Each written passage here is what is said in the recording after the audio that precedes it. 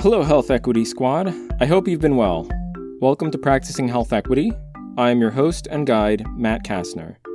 In this season of Practicing Health Equity, we are exploring the question, why should we care about health equity? A journey I am calling the Headwaters. The Headwaters are the land where a river starts, and this question is where this podcast starts. So with that, let's begin. Today, we're going to talk about standards. It's important to have standards both in love and in life. So what are standards? Standards are essentially any convention that facilitates use. So if you want to plug in your Encanto-themed karaoke machine, you can do that anywhere in America because every outlet follows the National Electrical Manufacturers Association standard. Standards are great unless they're not standard. To illustrate that idea, we'll start with one of my favorite webcomics, XKCD, a webcomic of romance, sarcasm, math, and language. It's XKCD number 927 if you want to look it up online, but I will narrate the comic here. The title of this one is How Standards Proliferate. In the first panel, we see the text, there are 14 competing standards. In the second panel, Cue Ball, one of the main characters of the comic, says, 14? Ridiculous. We need to develop one universal standard that covers everyone's use case.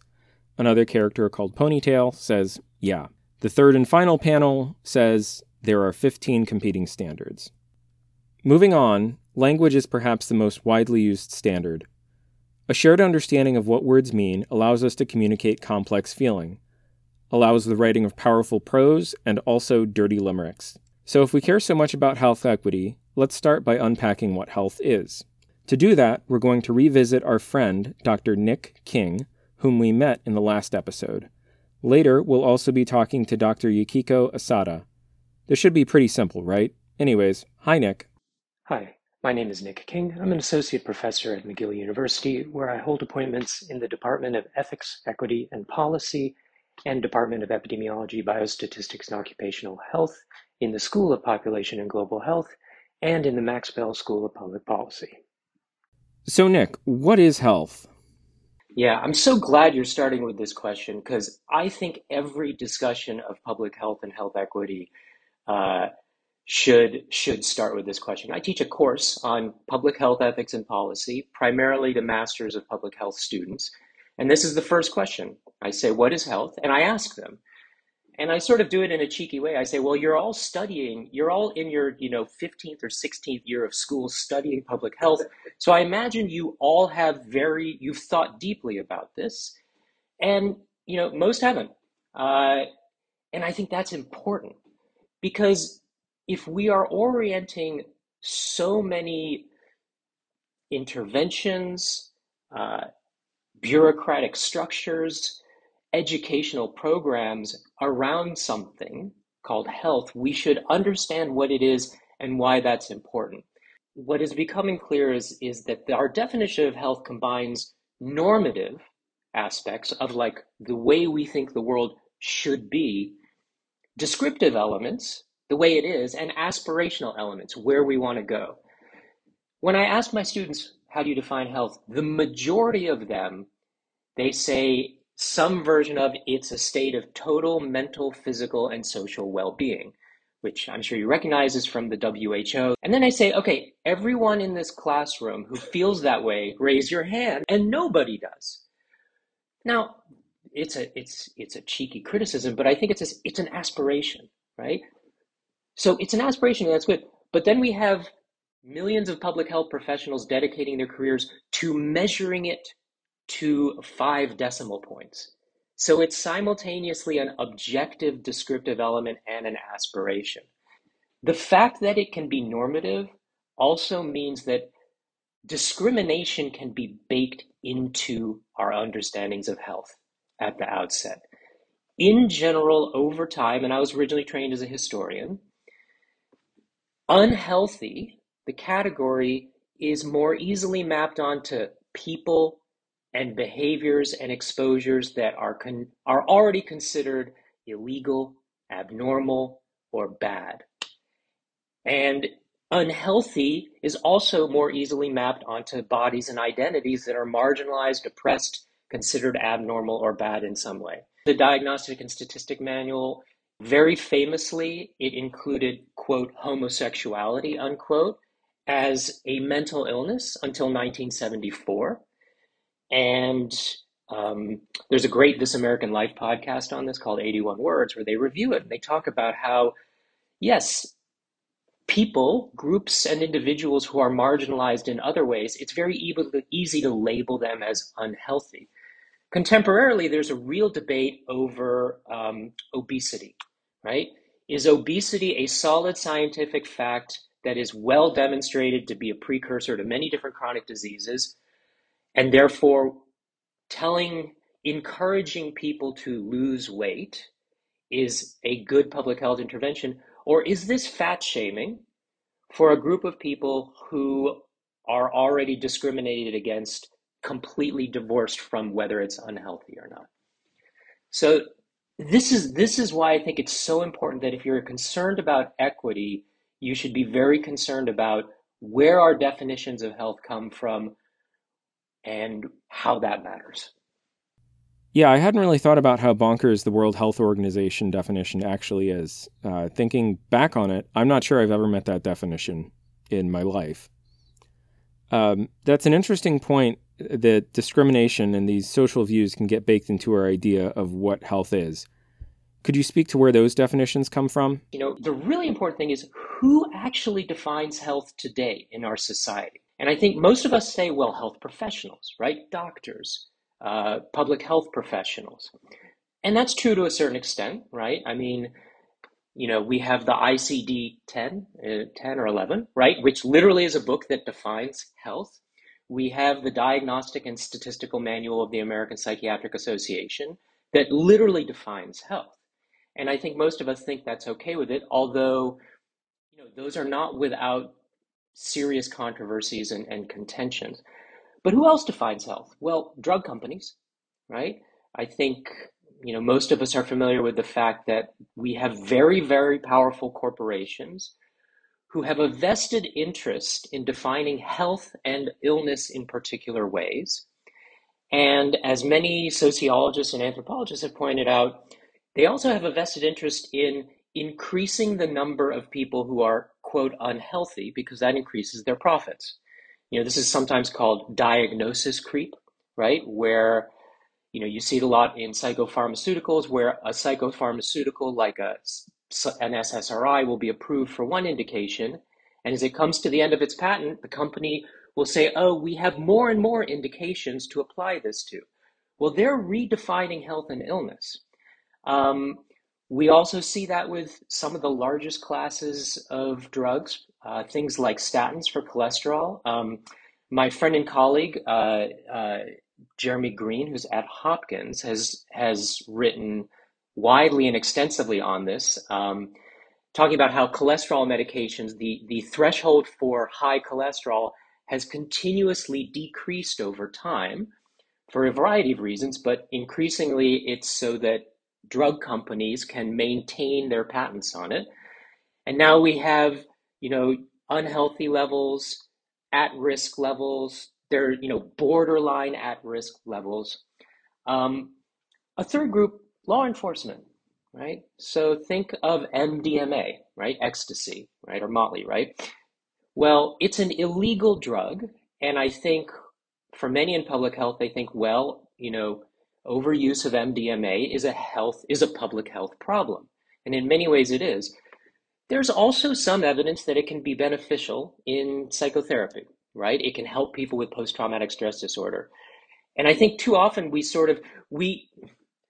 outsource these definitions to other entities. It's like, well, if law enforcement thinks MDMA is bad, we will import that and we will say use of or overuse of MDMA is illegal. I live in Canada right now, which just legalized marijuana on a federal level.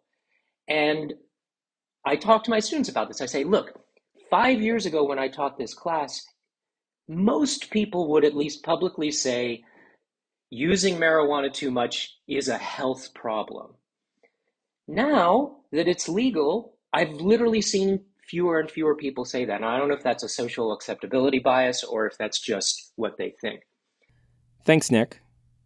So before that interview, I really thought Nick would just repeat a version of the WHO definition, We'd do a high five, I'd do a sick podcast kickflip, and we'd move on.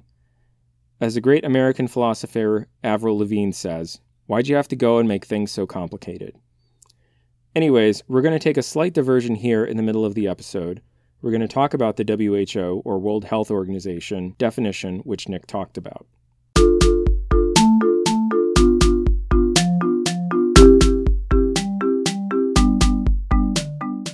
Let's start with what it is. Quote, health is a state of complete physical, mental, and social well-being, and not merely the absence of disease or infirmity. It was written into the preamble of the WHO Constitution, right smack dab at the top, can't miss it. This was written at a time when biological definitions of health were the norm, defining health as the absence of disease. So from that starting point, this was really a significant shift towards a more holistic understanding of what health is. The definition has its roots in the United Nations precursor, the League of Nations, specifically the League of Nations Health Organization, or LNHO. If you remember from your high school world history class, the League of Nations was founded to build a lasting peace after the First World War. So, great job on that, guys. In 1943, in the heat of World War II, the medical director of the LNHO, a Swiss physician named Raymond Gaultier, wrote a covert report entitled International Health in the Future. The report included the line, "For health is more than the absence of illness.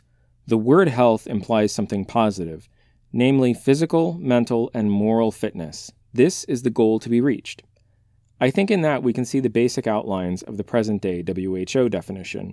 It's not known who wrote that definition into the WHO's preamble and uploaded it to the subconsciousness of every public health student in the world, but it is most likely a Yugoslavian, Dr. Andrija Stampar, a visionary public health leader of the first half of the century.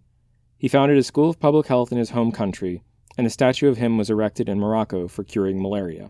The other individual who might have included it in the preamble is an American, Dr. Thomas Perrin. Perrin is an interesting character.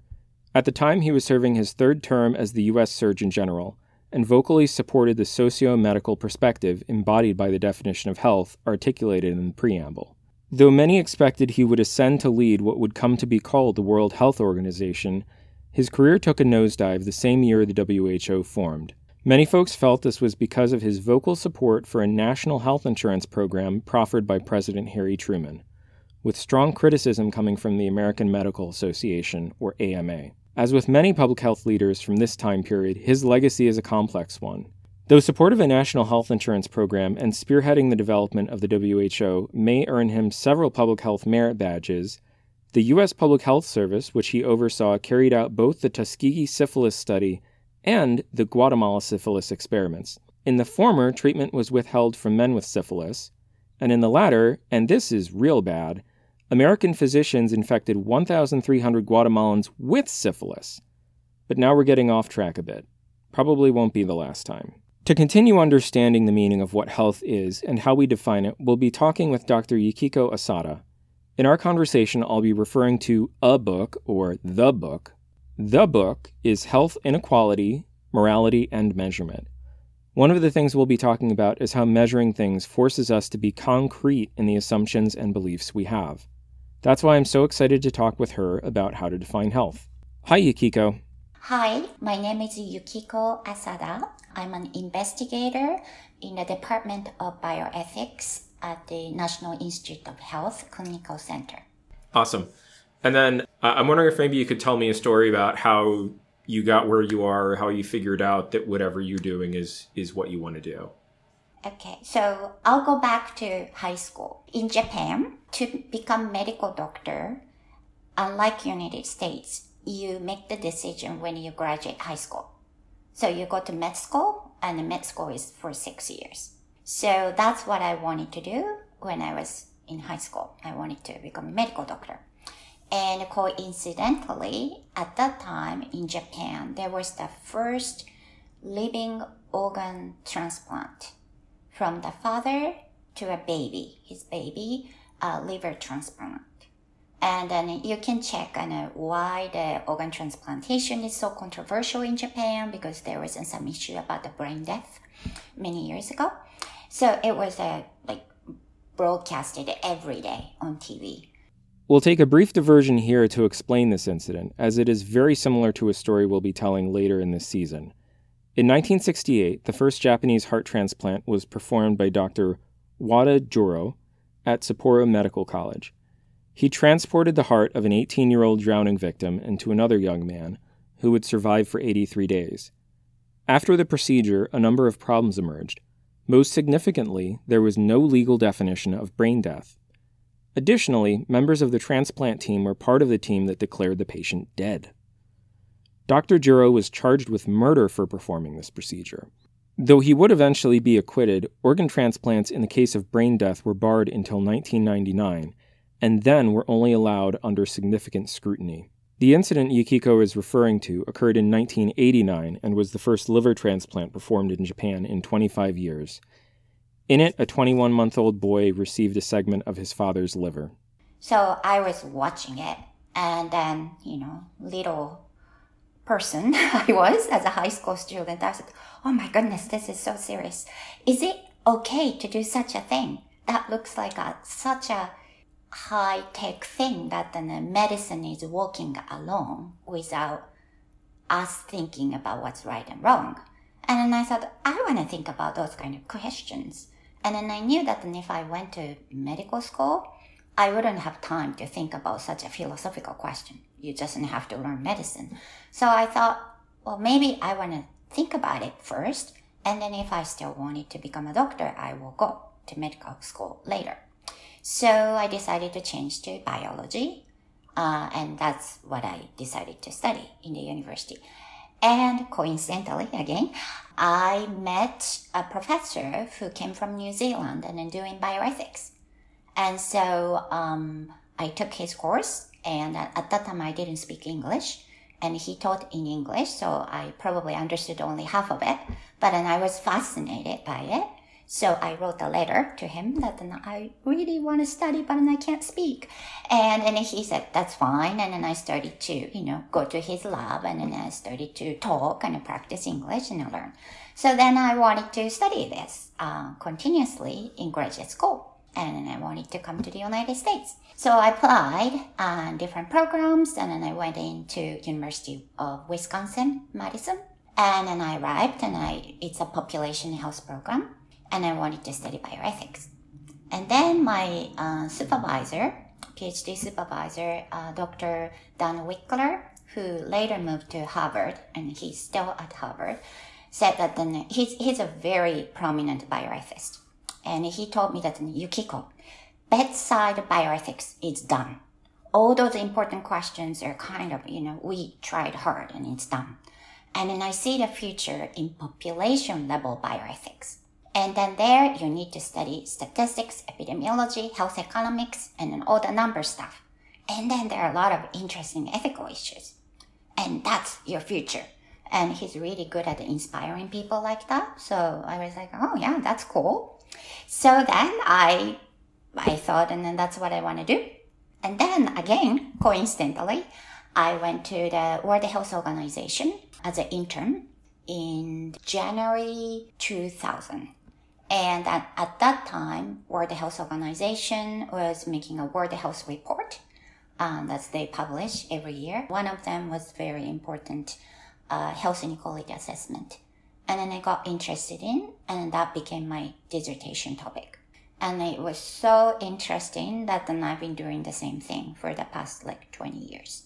So it's a long, but I could say to anyone that then you just have to keep going, and things happen to you, and then you kind of take the best out of it, and that becomes your life. Yeah, it sounds like it must have been a very exciting journey. To have done all of that. Mm-hmm. And I think we'll get to this a bit later, but it sounds like that internship was sort of a front row seat to an interesting scenario you were probably very qualified to consider, because it's kind of the overlap of ethics and statistics, right? Yeah. Okay, so we'll come back to that. But I think the first question I had is sort of why do people care about health, or why is health something that's important? Yeah, so typically you can think about two ways why health is important. One is that it's important for its own sake. So like a intrinsic value, being healthy, it just feels good. And then other is because health is important for other things we care about. So it's, and sometimes we say instrumentally important. So you can think about if you're healthy, you can do things. You can do something you want to do. You can go out, you can play sports, you can pursue your career, you can study, or if you don't like to study, you can goof around. But then if you're sick, you can't do. And if you're dead, you don't exist.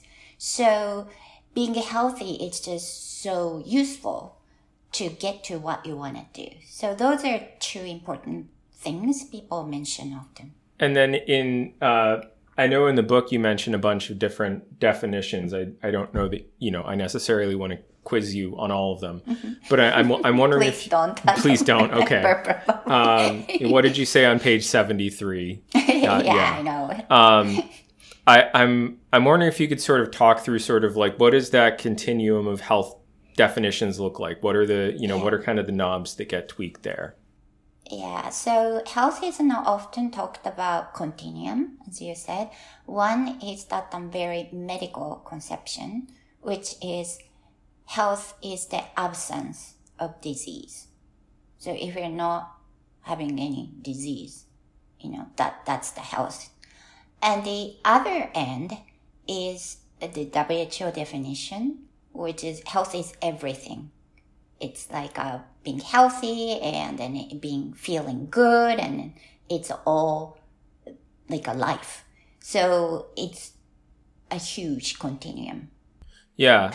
I'm wondering, like, in your experience, is that a good thing or a bad thing that there's like a wide range? So like if I'm talking about like, measuring something in physics, I can say like I can measure the weight to like, a millionth of a decimal point, in grams or something. But like for health, if we can't agree if it's, this definition or that definition, like is that like, does that raise a problem, or that is just, kind of the right way to think about such a complex thing as health? Yeah, it's a good question. So I answer in a different way. So one is that, all those big concepts, like what is freedom or what is justice, and, you don't agree. If you agree with one thing, it's almost like a dictatorship. Like you won't have that. So I think it's very healthy, and healthy is one of those kind of interesting thing that we have different views. So I think on the one hand, it's just makes sense and healthy to have that conversation ongoing. So we cannot agree is not a bad news there.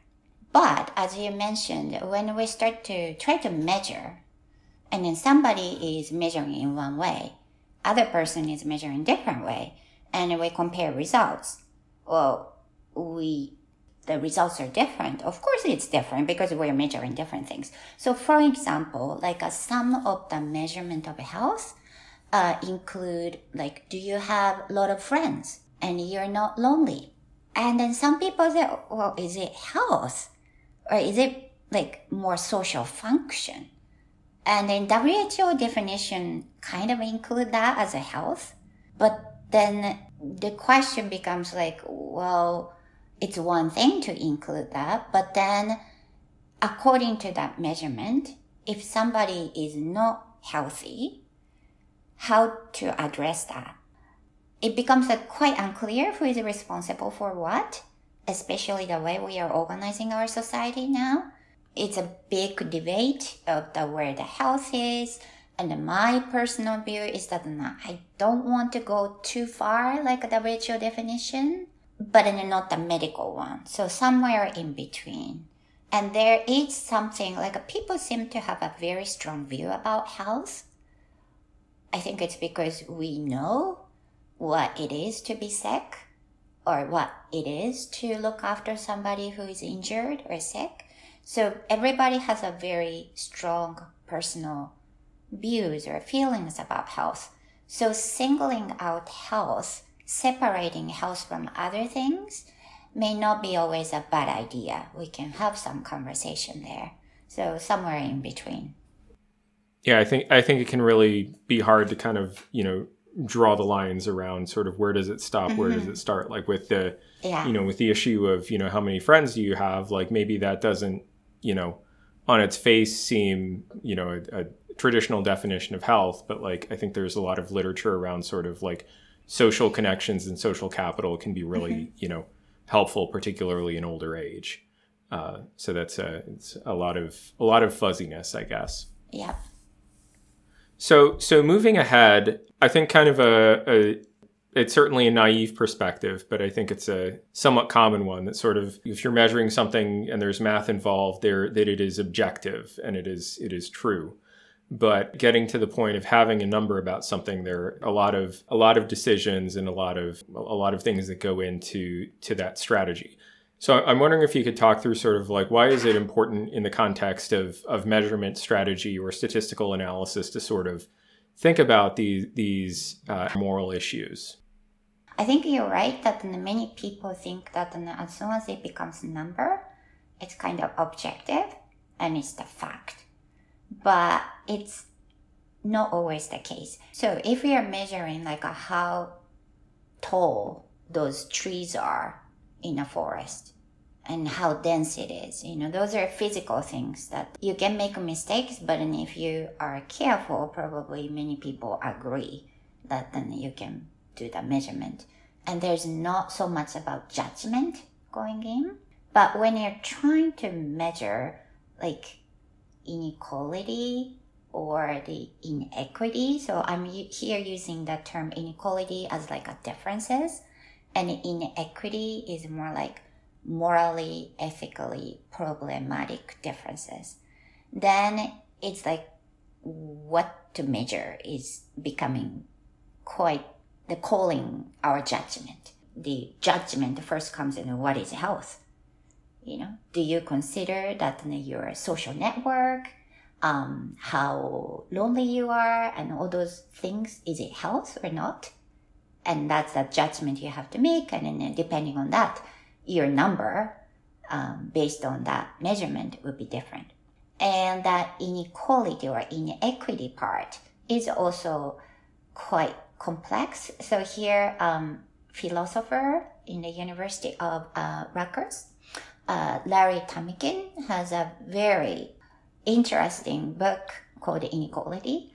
And then he talks about how complex that thinking is actually, where we make a judgment of one situation is better than the other in terms of inequality. So, for example, like, what's the comparison here? Are we comparing the worst off to the best off? Or are we comparing the next worst off, everybody in the population? Or are we comparing to on average? In this society, people live to 76, for example. And then mine is like, I'm expected to live 68, and it's bad. So it's like comparing to the average. So in what way we compare? And it's kind of really basic. When you think about inequality and fairness, and then it matters. And then that comes into the number. So those numbers measurement is looking very, objective, but it actually has a lot of assumptions in it. And those assumptions are because we are talking about something we care about socially and morally, ethically. Those numbers kind of represent our views. And the problem is that people don't notice usually so much. And they just do it because it's a mathematical exercise. But even if you don't realize explicitly, you're making some assumptions. And that means that you're already buying into certain view. And isn't it better that you're clear about what you believe in? Yeah, so I think the story you reference in the book about the 2000 WHO Health Inequity Report is kind of a living example of that. Mm-hmm. I'm wondering if you could sort of like talk through, from soup to nuts, sort of what was that report, and sort of what were the methods, and sort of how do those relate to, concepts of equity and fairness? So most of the epidemiologists and public health people, when they think about health inequality and health disparities, they always look at health by something socially important. So health by race, health by income, health by education, health by gender. And so what you're doing is that you essentially compare average health of rich people, average health of poor people, and how that compares. So that's basically, epidemiologists and public health people think about. But that's not the only way you can think about health inequality. And the Chris Mary's group, WHO report, said that we'll do differently.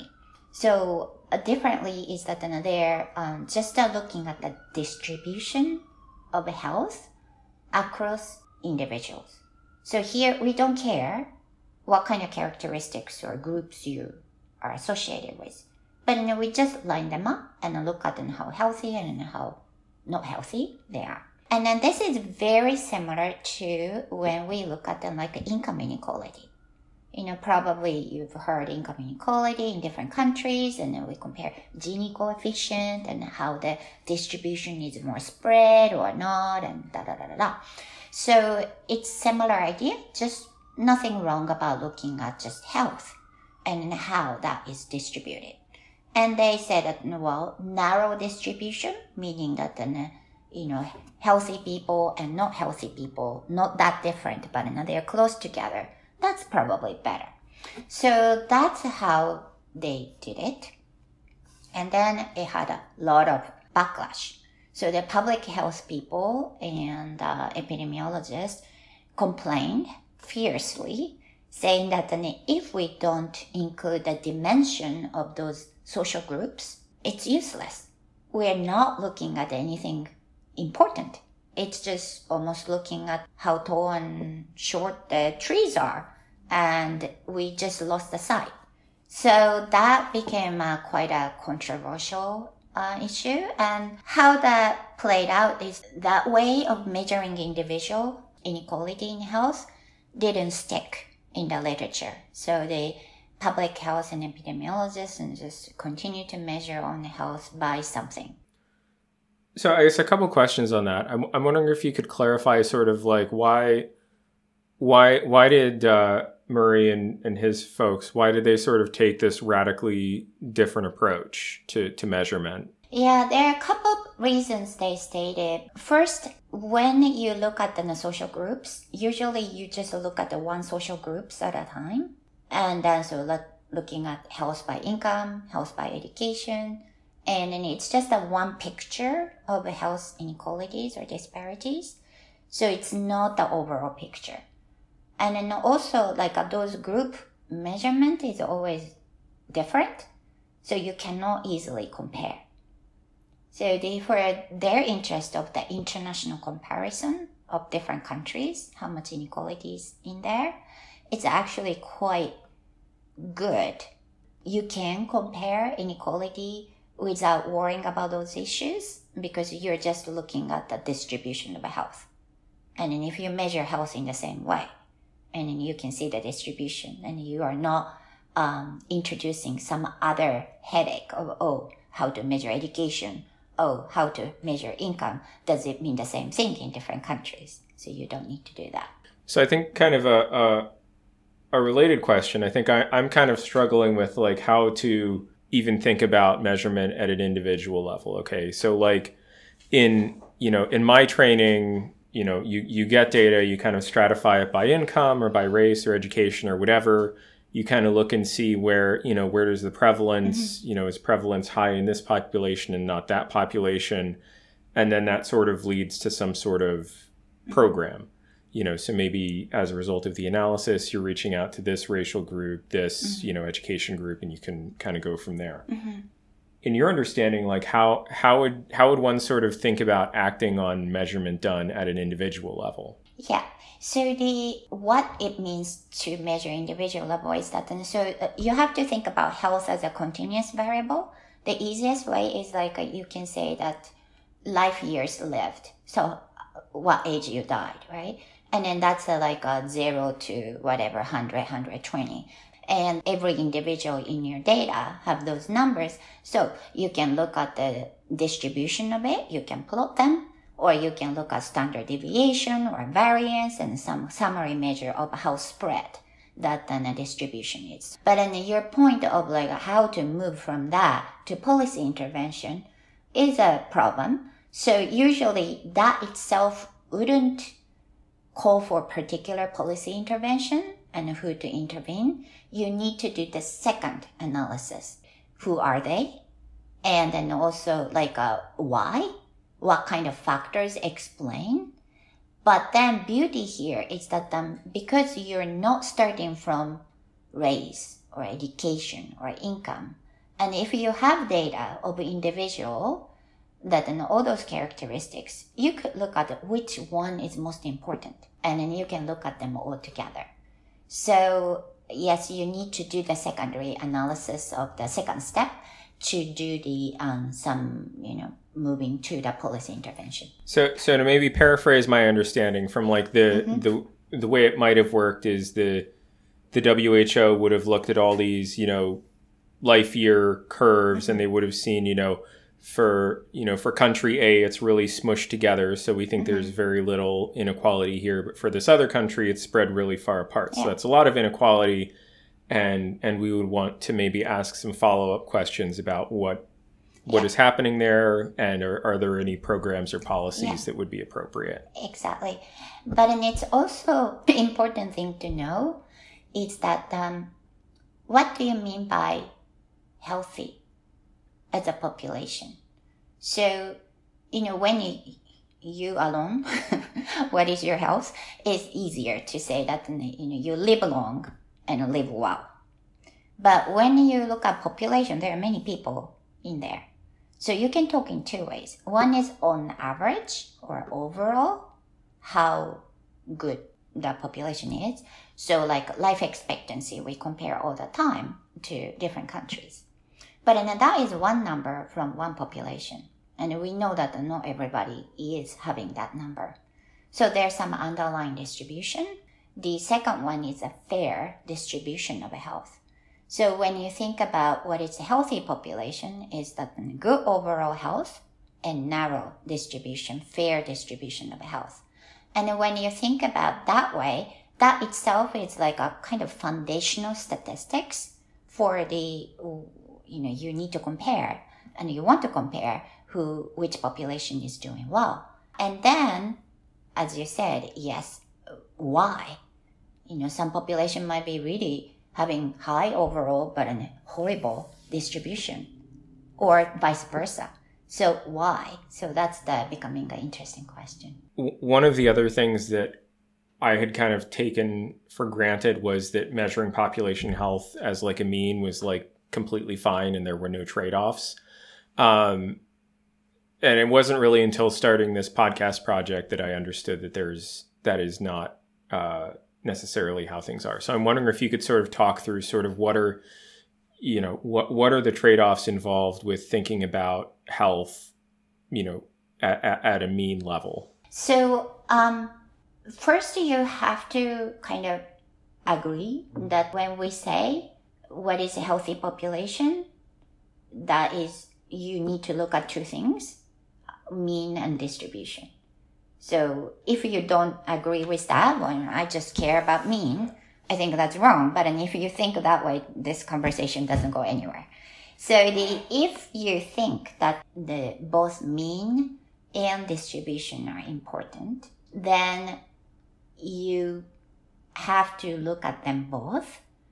And there might be some situation that you could improve the mean overall, but then you are doing horribly for the distribution. So improve the mean, maybe if you put a lot of resources for already healthy people, and they might jack up the mean, but then you leave behind those unhealthy people. Or even worse, you can kill them off and they don't show up in your cross-sectional data. And that's one thing that I really think is not right, is that when we talk about health inequality, we only look at the health inequality of the living people. Once you're dead, you're not even showing up in the statistics. That sounds like an important point. Can you Yes. say more about that? Yeah, so we have a mortality data, but oftentimes that's separate. So we say this many people died this year. And among the living, this is a distribution, but I think those things should be the same. So in some measures, you can put the dead people at 0 and really healthy people to 1. And then there's a continuum. And then you can see that, actually, if we think that then death is the one type of a health outcome, then they should be there. So anyways, you can look at the distribution, and then you could make a choice of like one intervention, how much good it does to improve the mean and reducing inequality. And then I don't think that all the interventions do both equally. Then you have to make collectively as a society, we need to make a decision how much we care about inequality. Some might say we don't care so much and we just want to have a good overall mean. And others might say, well, we don't care so much about the mean. We want to really reduce the disparities there. And that becomes, again, a choice, collective societal choice that requires a lot of conversation in society. Yeah, so I think part of that goes back to sort of like what is a social conception of health and sort of where does that place, among other issues. I'm wondering sort of like how in your career, I guess, since 2000, how have you seen that change or shift at all? Or you feel like it's, I don't know. I feel like that might be a hard thing to pin down even in the first place. Yeah. So I think people do start to talk about distribution more. And then this COVID made it so clear that health inequality, health disparities are in front of us. And something like this historic pandemic happens, it's just so clear that it's not good. Myself, I started to think that eventually it's the societal choice of how much you care about inequality and what we want to prioritize. And if you study philosophy or you ask those super smart philosophers, there is the right answer of that balance, but they never agree. They have different views, and it's interesting, but they're not very helpful to say this is it you should do. So I started to think it's not quite right to assume that there's the right answer waiting to be discovered.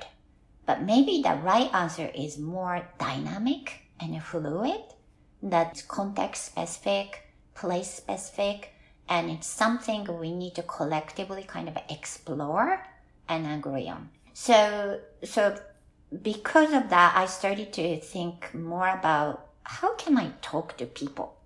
Like people here is not academic, but normal people, and get them involved in the discussion. And here I'm talking about not just grabbing people from the street and then ask them, because I want people to think hard. And then after they thought hard about it, then I want to know what they think. So in health research, we ask the public a lot of questions, but then oftentimes it's like opinion surveys or just get together and then, asking focus groups. And I wanted to have a bit more than that. So I developed a method called fairness dialogues. So that's where getting people, normal, regular people together and then talk about those fairness issues and then listen to what they think. And hopefully that kind of filled the void of we need a general public's views, but they need to develop the capacity to talk about such difficult issues. And especially now it's not an easy time to talk about difficult issues, not just health, but politically and how we are going through in a society. So it's a kind of ambitious plan, but that's my evolution of how I think about this issue. Yeah, that's really interesting. So, like, what happens within a fairness dialogue? It's basically the way it had been developed, and then we are now kind of retweaking, and this may not be the model in future. It's developed in Nova Scotia, which is the eastern province of Canada, and in a fairly small province of about 1 million people. And then there we said that, okay, just imagine, here's the town called Troutville. And then this is the town, typical mid-sized town somewhere in Nova Scotia. And you and your family living there. And then we'll show you some scenarios and we ask you questions. And let's talk about it. So that's the general structure. And then somehow this Troutville idea, I think what happened was that people can leave the baggage of the real life. So something they carry and worry about, they're free from it. But it's not like a happening in Mars, which, alien lives and you don't care, whatever happens. So it's not a scientific fiction. So people start to say, this is the kind of Troutville I want to live. So people start to talk about it's a nice little space of the imagination, and then at the same time still anchored in the time. So, for example, we found very interesting things that people did talk about, like kind of personal responsibility for health, and sometimes somebody is unhealthy because of what they did, and they think that it's okay to think that way. But when we try to allocate healthcare resources, they totally disagree. They say that, oh, no, we don't do that. Even if somebody is not sensible, we look after each other. And so that's in the literature, we don't see that. It's, your view about personal responsibility for health would directly dictate your view about resource allocation. But in our study, people are totally different about the healthcare allocation is one thing, and then the other is their personal responsibility. So I found that quite fascinating, that people think hard and they're engaged, and I think that's what we need. I guess the question is then how do we live in Troutville, right? Yeah, that's true. But I think it's just even now maybe we have not had that opportunity so much. We talk about it, we have to ask people and they need to be involved. But maybe we're not doing the right thing. So in the context of the podcast, I will have an episode about here's John Rawls, here's what John Rawls said, here's what, Amartya Sen said about the capabilities approach and kind of these different perspectives.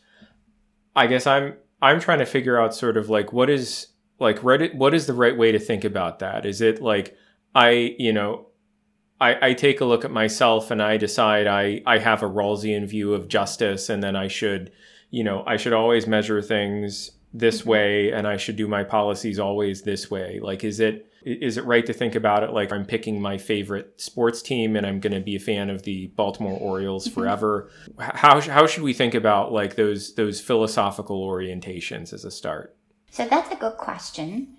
And then my mission in my work is that then people become transparent about their choice. So right now, people don't think about it even. And then people just do. Those quantitative analysts, And then the problem is that the quantitative analysts don't even notice that they're doing some ethical choice making.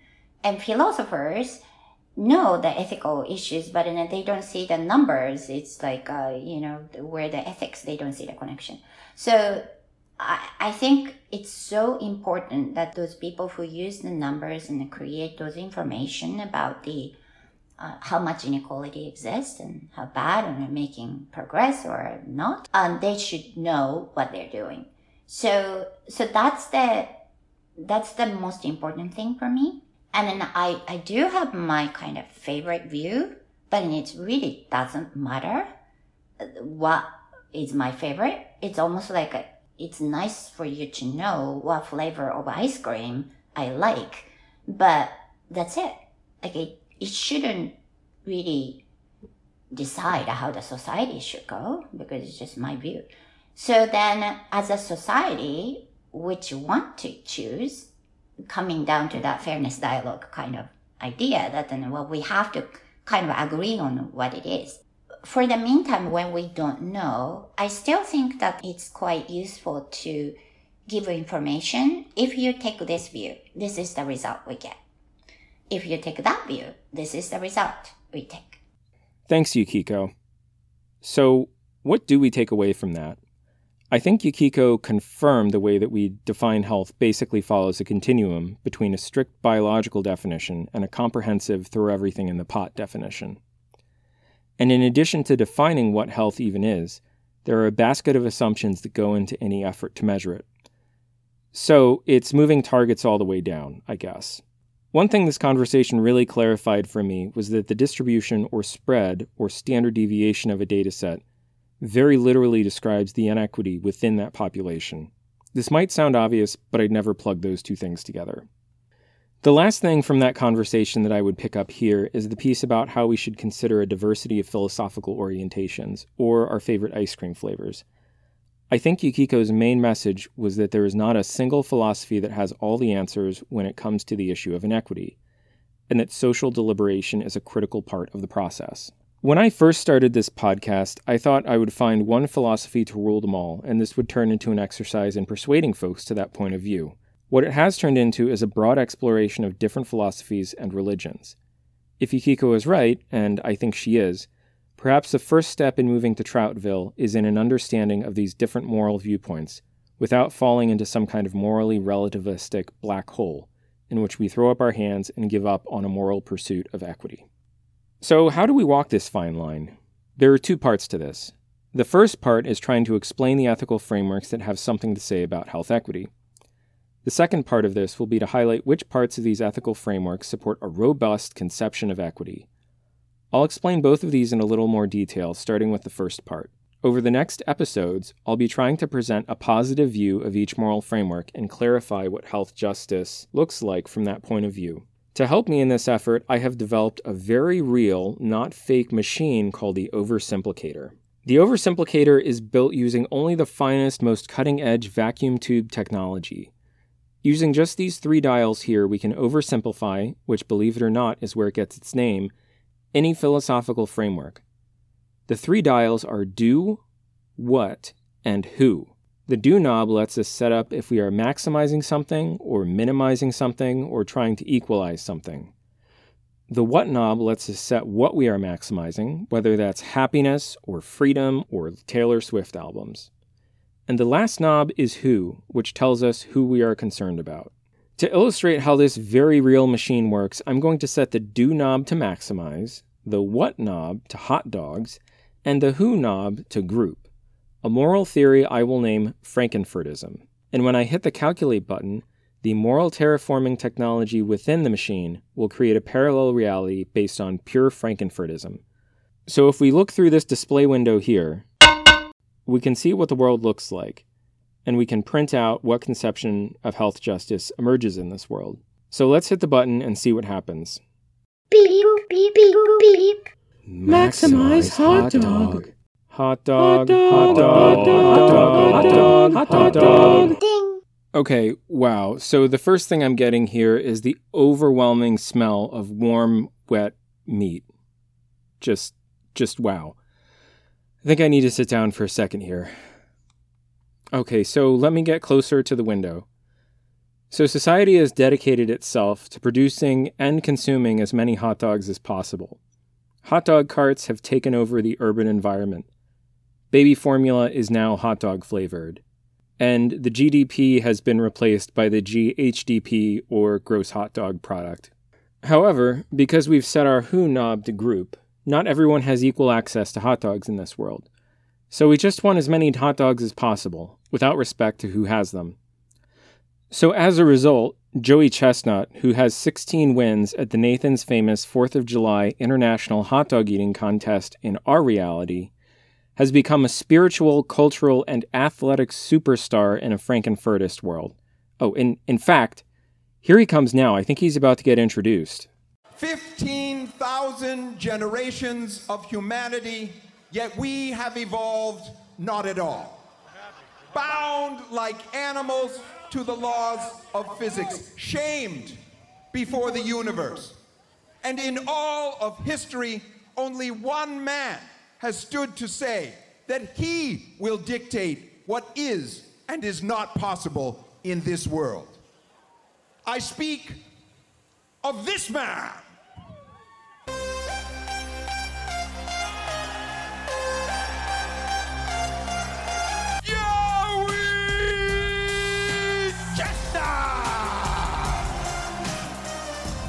But believe it or not, a world based solely on eating as many hot dogs as you can carries some health consequences. Namely, radical increases in the incidence of heart disease, cancer, and nutritional deficiencies. Okay, and now I'm just going to step away from the window and let's see what a Frankenfurtist conception of health justice is. A Frankenfurtist conception of health justice focuses on who should have access to statins, cancer screenings, and vitamins. In this Frankenfurtist reality, healthcare resources will be preferentially given to those who are able to eat the most hot dogs in the future, in a Herculean effort to keep them just healthy enough to keep eating heroic numbers of hot dogs. Those people who do not like hot dogs, or who suffer from hot dog-independent health conditions, may have trouble meeting their healthcare needs in this world.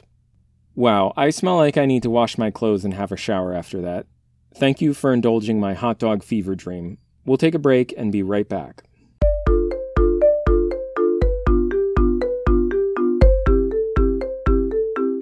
So each of the philosophies we'll create with the Oversimplicator is the result of more than 2,000 years of human deliberation.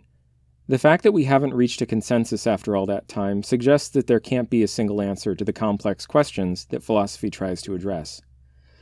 Every person has a different moral point of view, and no amount of persuasion or coercion can change that. And, given our brief time in a pure Frankenfurtist reality, I think any pure moral reality is probably not a desirable outcome in the first place. We live in a pluralist, diverse reality, and that's a good, if complicated, thing. In each of the upcoming episodes, we'll be talking with one or more experts to try to get a positive view of each philosophy. What I mean by a positive view is this. Much of the philosophical discourse seems to focus on critiquing or pointing out the limitations of other philosophical approaches.